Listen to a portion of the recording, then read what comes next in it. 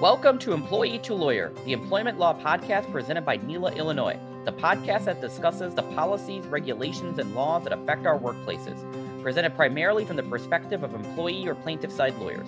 We are your hosts, Amit Bindra and Max Barrett. We are members of the Board of Directors of NELA Illinois, the Illinois chapter of the National Employment Lawyers Association, a nonprofit collection of attorneys who empower workplace rights. And today it's just us. Amit and I wanted to try one, just the two of us. We thought that was a good opportunity to cover a topic that we've kind of danced around a little bit in some of the interviews. And we thought, why don't we dive into it this time?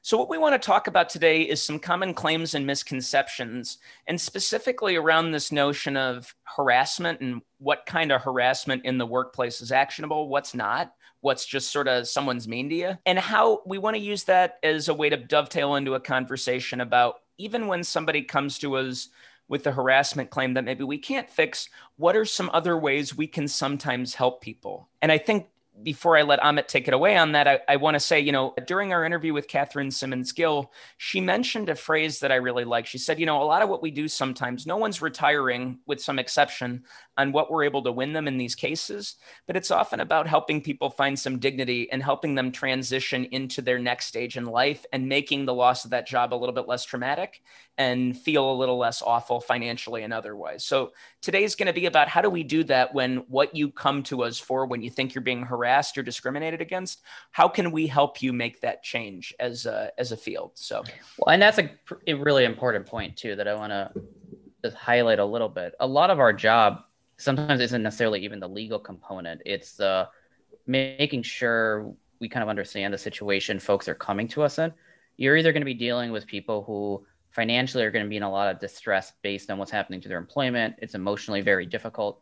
You may also be dealing with a different end of the spectrum, which is highly successful folks who are going through kind of a unique situation for the first time in their lives. So these things are very emotional for a host of different reasons that we sometimes can't understand, but should understand or at least empathize with. And I think that's a really important factor too, even if there's not something legally we can do. And I think that's a really good way to put it, because, you take somebody on either side of the spectrum, perhaps somebody who's low income or is really hurting for money. Like, there are obvious reasons why this situation is so stressful and upsetting, independent of the horrible situation they've been going through at work. Forget whether it's legal or not. If your boss is screaming at you every day, or being really abusive to you, whether or not it's actionable, that still messes you up and you're still traumatized. But on the other side of it, maybe you are somebody who's coming from more money and is not used to this sort of level of stress and hasn't had to have a lot of interaction with the legal system. And it's really stressful for other reasons. So, knowing where your client is coming from and helping meet on their level and understand where they're coming from will sometimes help us understand why certain issues that don't obviously make sense to us because they don't touch on what we think is most important legally, why our clients are so fixated on some of that stuff. 100%. And part of it too is, you and I are dealing with a pandemic and different life stuff, but so are people who are calling us and going through difficult employment situations. So I just think what Catherine said definitely is incredibly important. We just have to be cognizant of kind of the emotional side of these employment situations.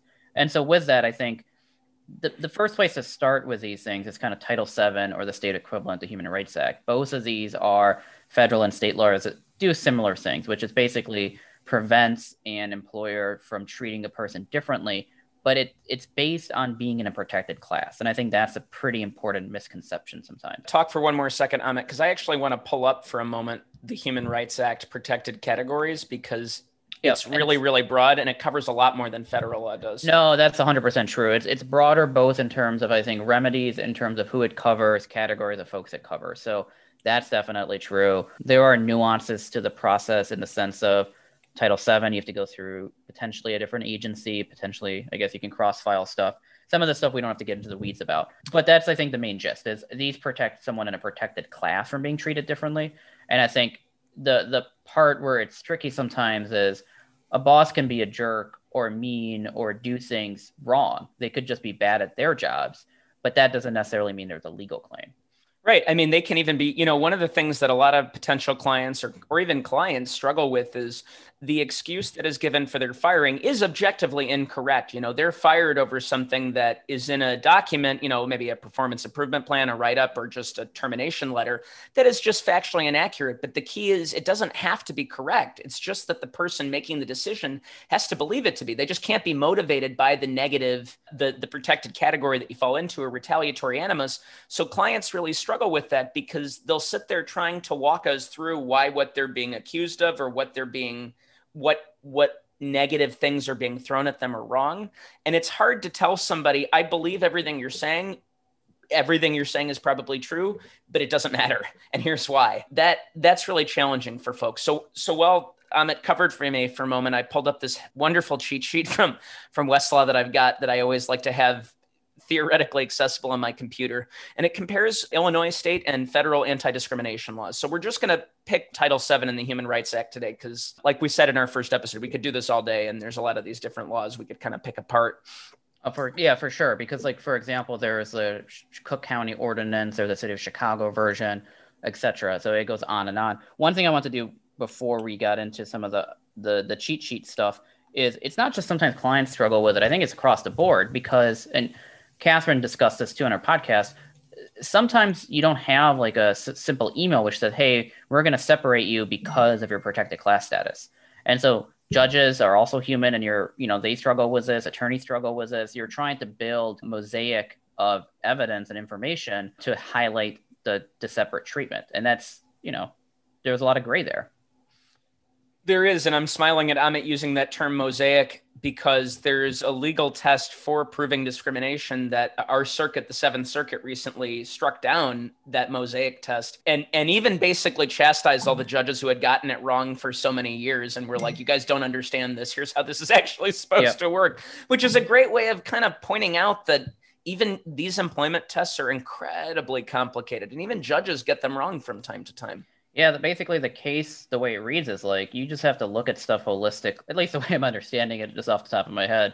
It's just, you have to look at the evidence realistically and determine, did the protected class status likely impact the employment decision? Yeah. Is it more likely at not, based on the totality of circumstances, that something discriminatory happened here, basically? And, it used to be there was this sort of split between direct and indirect evidence, and sometimes they wouldn't consider some evidence, but they'd consider other evidence. And this decision, this Ortiz decision that we're sort of alluding to, and I think it was in 2017, basically says no more of this nonsense. You consider everything, you look at it all together, and you say, is it more likely than not that this was discrimination?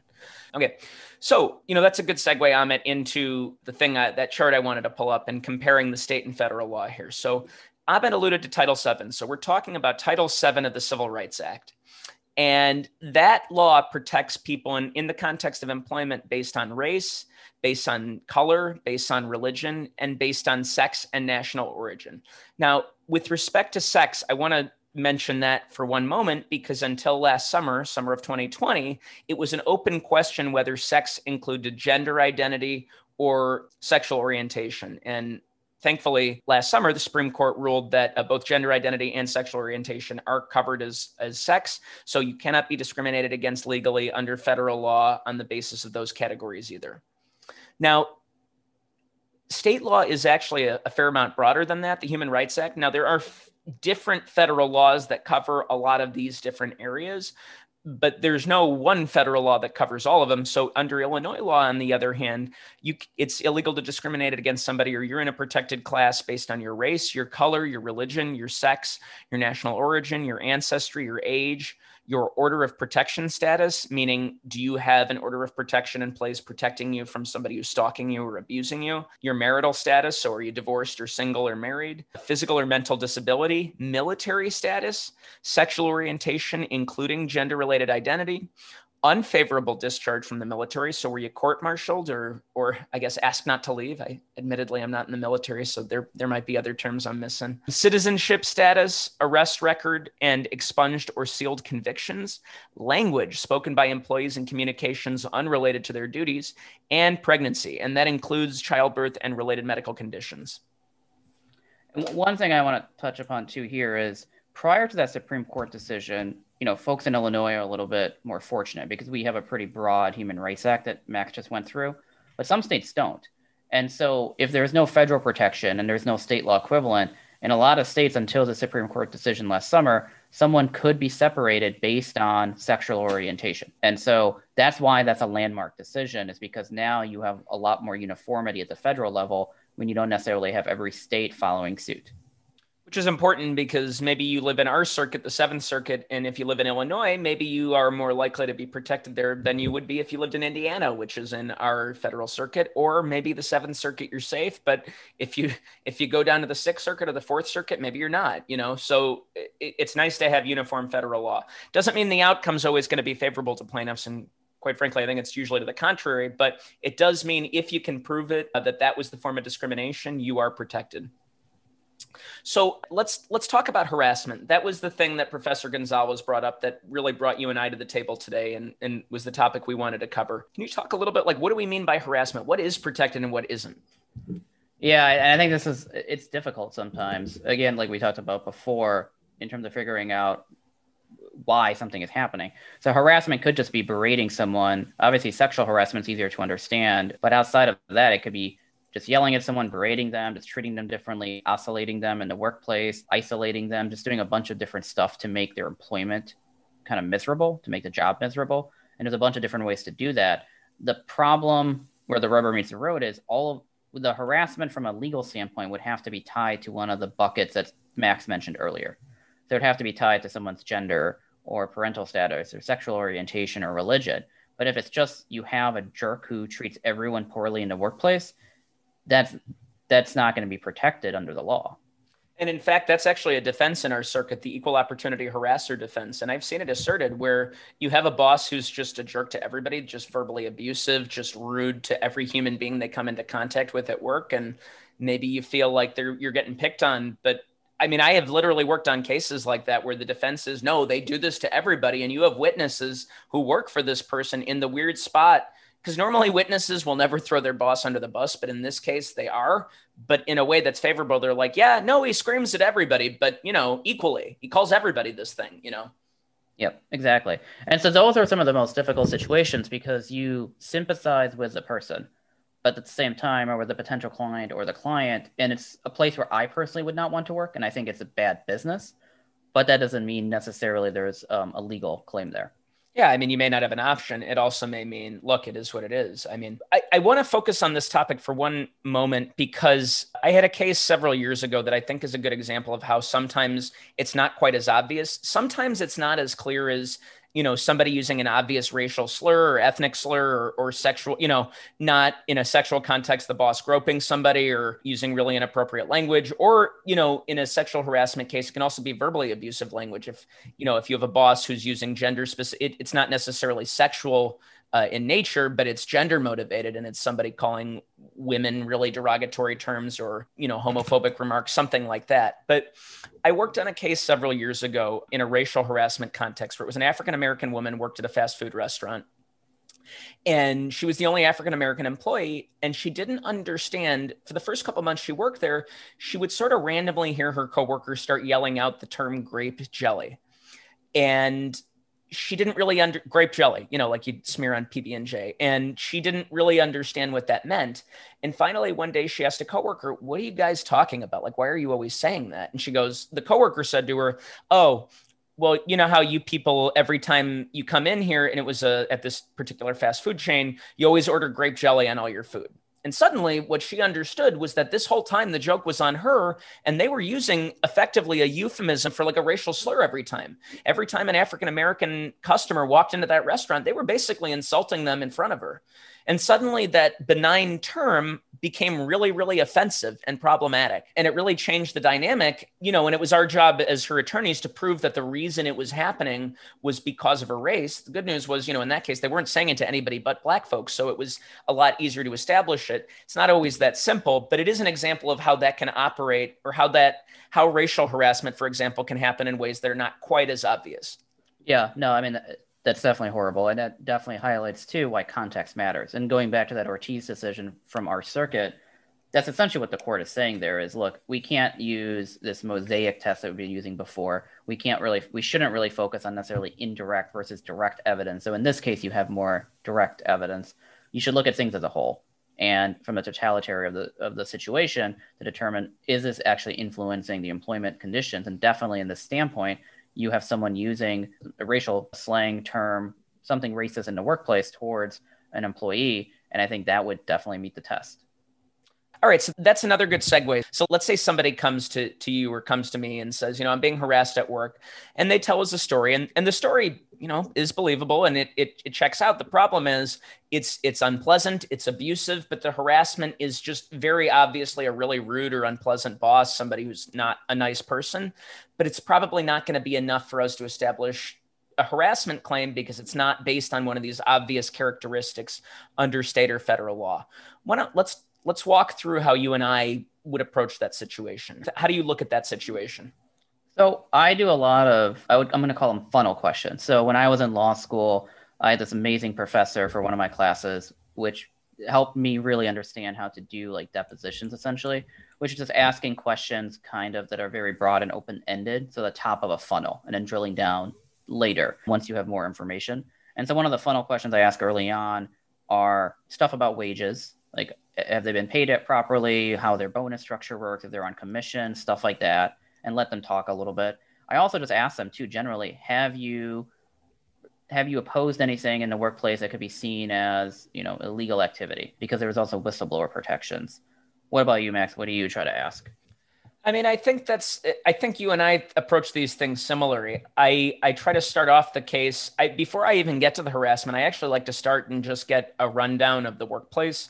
Like, what do you do? How many people work there? What are your duties? How are you paid? And I probably start with the compensation because I want to know right off the bat, am I going to have a wage and hour claim I can assert here? Are you an hourly employee? Okay. How many hours do you work? Are you going over 40 hours? How do they pay you for that time? The thing that people come to you for is, honestly, it feels like I could flip a coin, and it's 50-50 whether the thing somebody comes to me for, if I'm able to help them, is even the thing that I'm able to, if you come to me for harassment, come to me for a wage claim. No, I can't help you with that, but I can help you with this other thing. One thing I definitely ask about, which is kind of what you've alluded to some degree as well, is what is kind of the end goal? What are you hoping to accomplish here? What is the purpose? Because I think that can also really drive the conversation, because then there can be other creative solutions that we'll kind of get to later that can be really valuable. And then I also will ask about covenants, just so I can get a sense of, do they have a non-compete, a non-solicit, stuff that's going to prevent them from finding a new job. Because sometimes folks haven't been separated yet. If they haven't, then that's an important aspect to this. If they have, then it's a question of, what else do we need to be negotiating? Right. I mean, my preference is almost always that somebody comes to me before they've actually been fired, because chances are we're going to be in a much stronger position leverage wise if they still have that job. If you can get help early enough, so Amit talked about, have you opposed anything? Have you complained? That matters a lot. If you're still at the job and you've complained, and then your lawyer sends a letter, and there's got to be a legal cause of action. Like, we don't want to give you the perception that you get a lawyer, you send a letter, automatically you're going to get severance pay. It really doesn't work that way. And frankly, frequently it doesn't. Yeah, I get a lot of metaphorical fingers and sometimes literal ones too from attorneys. So yeah, it doesn't always work out. Yeah. I mean, in the pandemic in particular, we saw a lot of that where people were getting let go, and we thought, man, this is kind of a borderline claim, but under some circumstances, companies will understand it. The cheaper option is to let somebody go. But when they were laying people off left and right, it was sort of like, no, everybody's going down with the ship. Nobody's getting a claim here. I think another reason why having a conversation with someone while you're still employed, and when I mean someone, I mean was an attorney, my goal really is to be pragmatic. And I think one thing, we've alluded to this, but I haven't said it directly, is I think both of us have the same thought process of, we're not going to overpromise and then underdeliver. It's probably the opposite. So I'm not going to, promise someone I'm going to get them to California if I can't even get them to Naperville. And that's really important to me early on, to be transparent about stuff like that.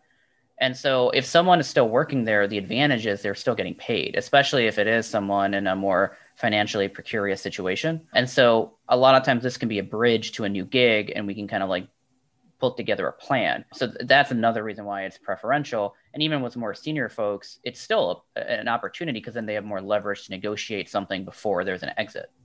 Right. I mean, you can take the stance with opposing counsel or the company. Look, it's pretty clear this isn't working out. We can kill each other, or let's all sit down, put our egos aside, and try to find a way that works for everybody to end this relationship that has clearly run its course, allow everybody to preserve some dignity and agency over how we end this, and walk away rather than, score some points for the sake of it, rip the Band-Aid off violently and ensure that the wound is way too bloody to tie up and clean up nicely.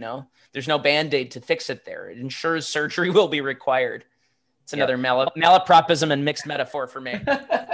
Well, and look, candidly, there are times where there is surgery required. Both Max and I know that. But I think the key then is to have that conversation kind of early on so everyone knows what they're getting into. Yeah, I mean, and this is tying it back to the harassment bit. Sometimes there are claims that are not strong enough for us to file a lawsuit on. And we'll tell clients that candidly, look, I can't go to war based on this alone. But let's say there are comments or things that have happened that are pretty unquestionably discrimination, a really inappropriate sexual remark or racist remark, and the employee complains, but it's only one or two comments. I realize that may sound ridiculous, but the way these tests work, the courts even say, we're not here to police loose or stray remarks. That's the exact phrasing. So, but sometimes what will happen is that comment will happen, the employee will complain. And once that complaint happens, maybe you complain about the boss's kid or the wrong person, and the relationship is just not fixable at that point, and it already starts to move in the wrong direction. Well, maybe that claim is not strong enough for us to all the way, file a lawsuit on, but it is probably enough for us to send a letter basically confirming you've engaged in protected activity, that if they fire you at this point, we're going to treat it as retaliation, and that we should all essentially stop pointing the weapons at each other and find a way to negotiate a clean exit to the situation. Often that's why it's better for somebody to come to us first, because the harassment claim is probably not going to be enough. But once you've complained and that letter's in there, it's really hard for them to fire you because they know that will trigger litigation, because then it will be a very cut and dry retaliation claim. Yep. And I mean, one thing we're missing from all of this too is the company wants something out of these agreements. Like a severance agreement isn't just a payment of money to an employee out of the goodness of the company's heart. They get a promise not to sue.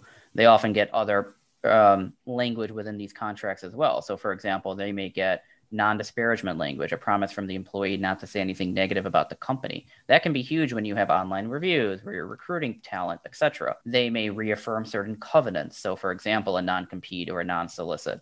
So these agreements get companies a lot as well. And so there is sometimes a mutual incentive to negotiate something, assuming everyone wants to, put a Band-Aid on a situation as opposed to go into surgery. Right. I mean, it's a way for companies to protect their customer base, for them to protect their employment, their employee base, so that there's not somebody poaching their workers, poaching their customers, and bad-mouthing them to the public at large.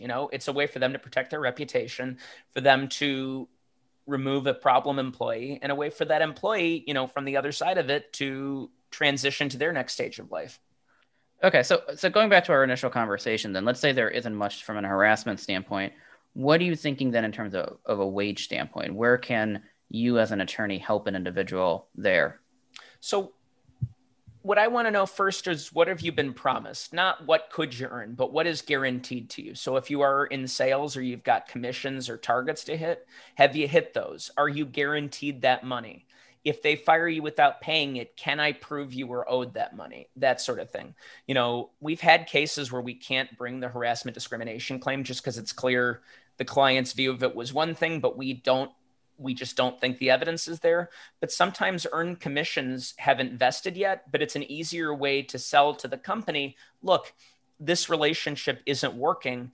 Pay this person what they've already earned, but haven't been paid yet, and let's walk away that way. So do you have commissions coming to you? Do you have guaranteed paid time off that you've earned that has vested and that you have to be paid upon exit? Do you have any bonuses that you've earned and that you've done everything you need to get, but essentially keep the job? And one aspect of the wage laws that are really helpful for folks is the penalties are mandatory. So there can be individual liability, there can be interest, and there's attorney's fees, and all of that's mandatorily built into the statute. So that makes it a lot more beneficial for employees, and it's an easier process to navigate.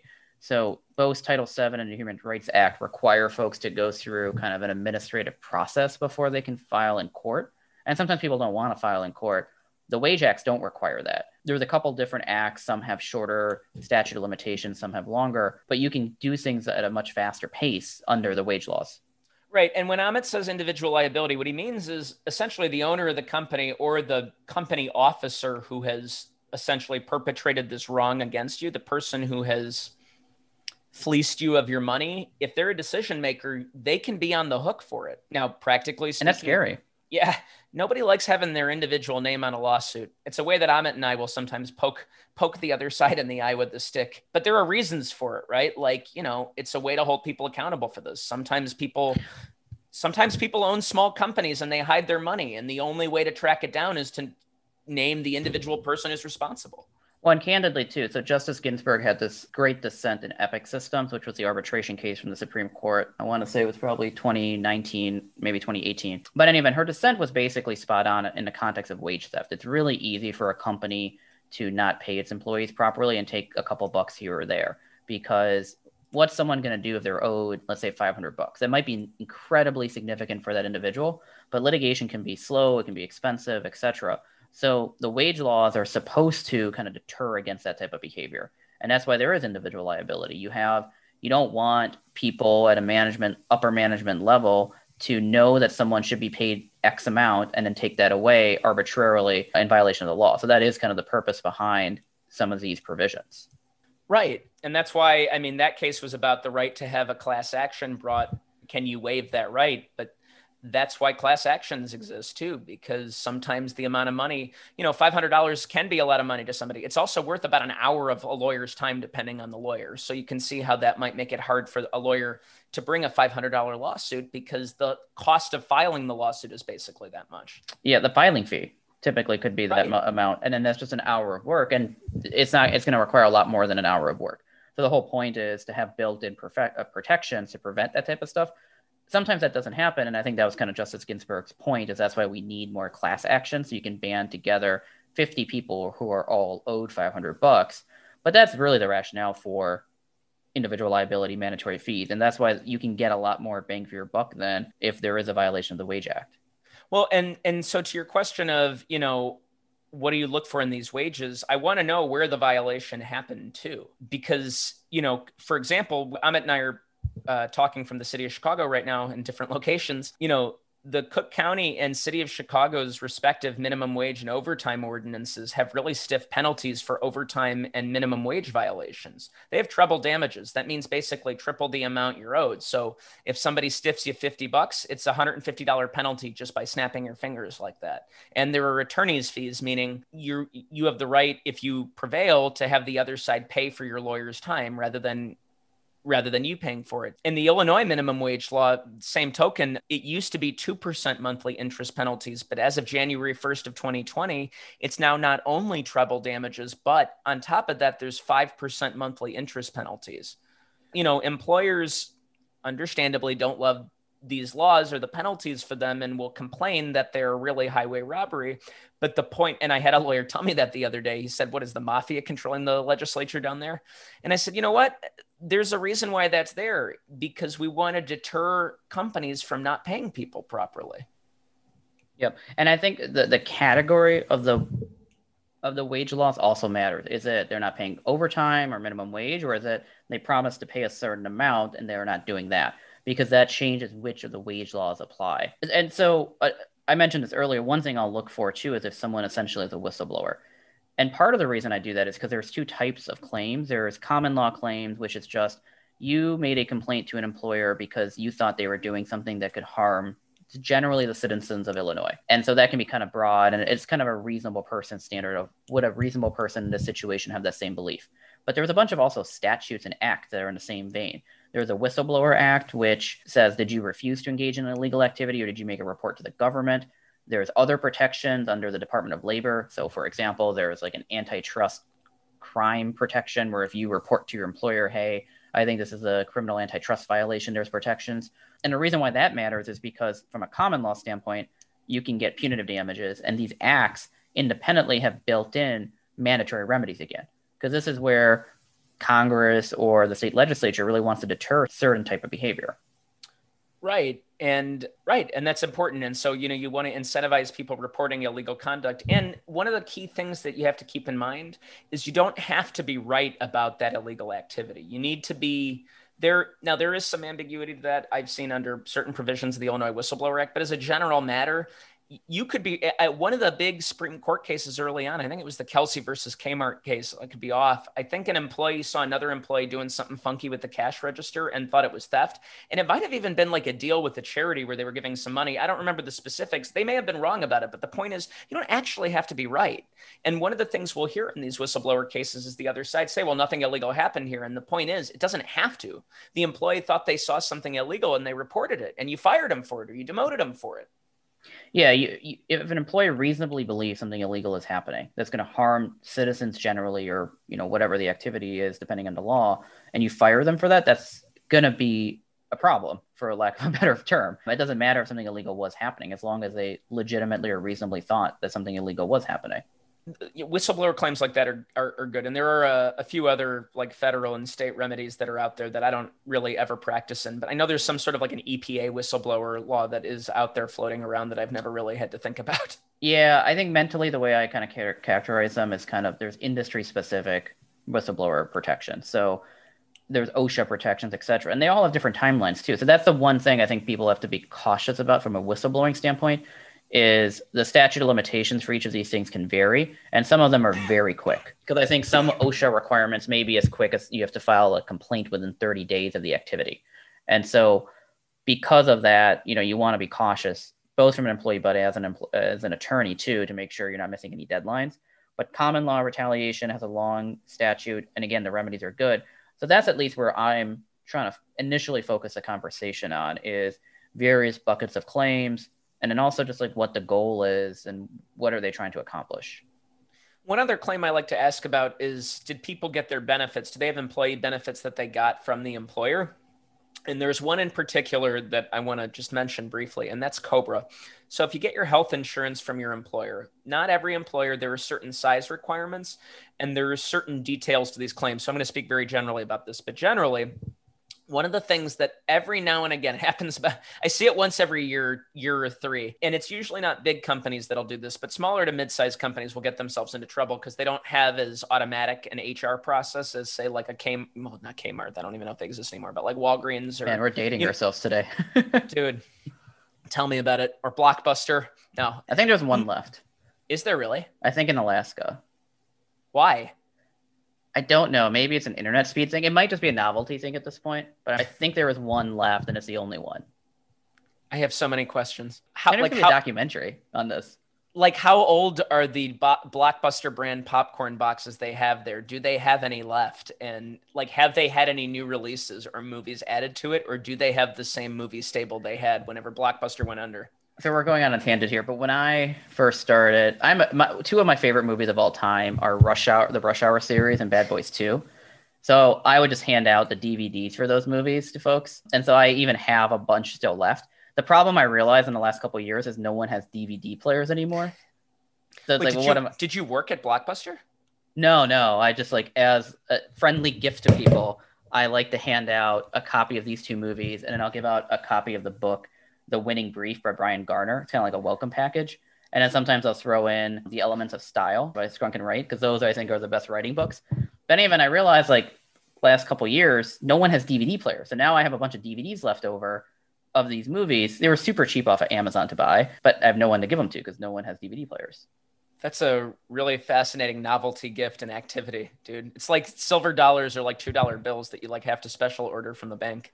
Yeah, exactly. Which my grandfather used to do, by the way. Anyway, all right, we've wasted enough time. So to circle back, COBRA, the reason I brought this up was because every now and again, a mid-sized, less organized employer will forget to tell somebody that they have the right to apply for COBRA when they fire them. And that's really important. And it's important because Congress decided whether or not you could actually afford to pay for the health insurance. When you have a change in circumstance, the employer must notify you that you have the right to apply for that coverage.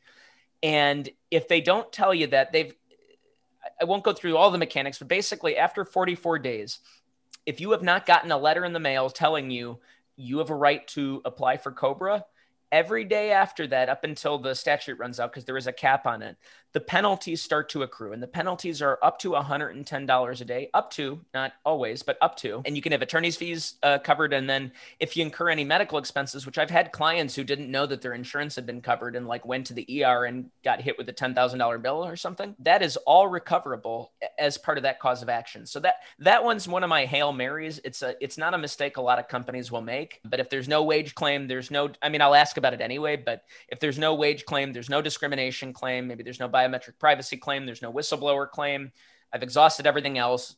That's one of my last asks is, on the off chance you got your health insurance from your employer, if you did, any chance they forgot to tell you had a right to COBRA. Yeah, I think that's smart. And I think that's kind of the gauntlet.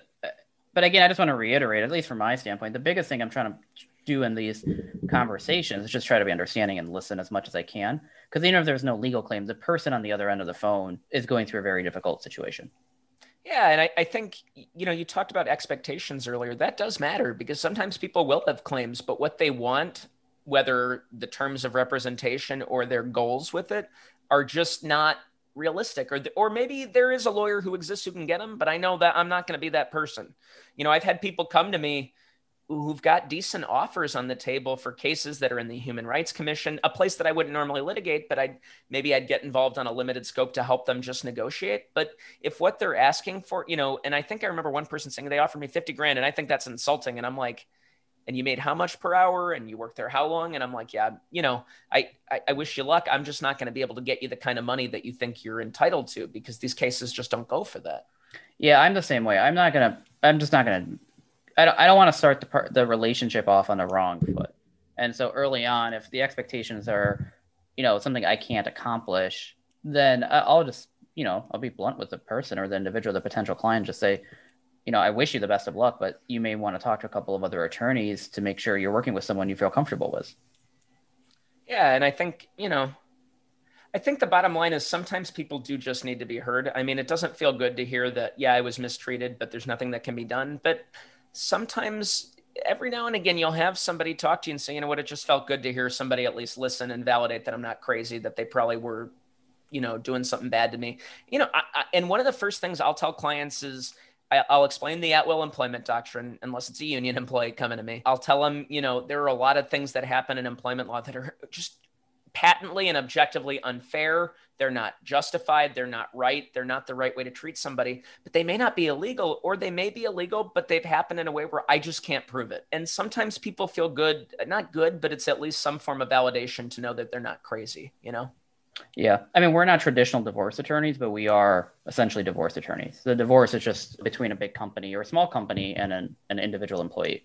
Yeah. I mean, it's your job and it's the company's baby. Like these are really emotional topics for everybody involved. Anybody who tells you that this stuff doesn't elicit emotion is lying to you because it does. So we don't have guests today to spring gotcha questions on, but for fun, let's spring the shout out on each other. What do you got?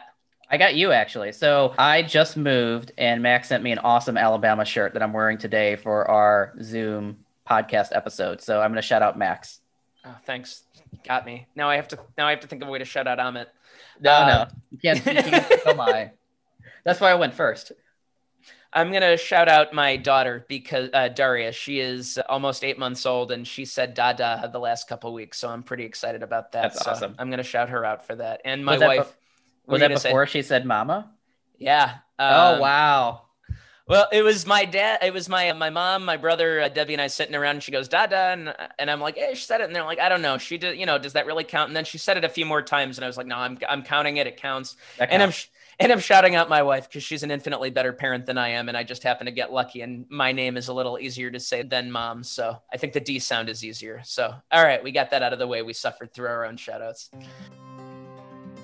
Our podcast is intended to provide general overviews of employment laws. The statements and opinions provided in this podcast are just that, the host's opinion. We are not your attorney. This podcast does not create an attorney-client relationship, and it's not intended to provide specific legal advice. For legal questions, please consult with an attorney.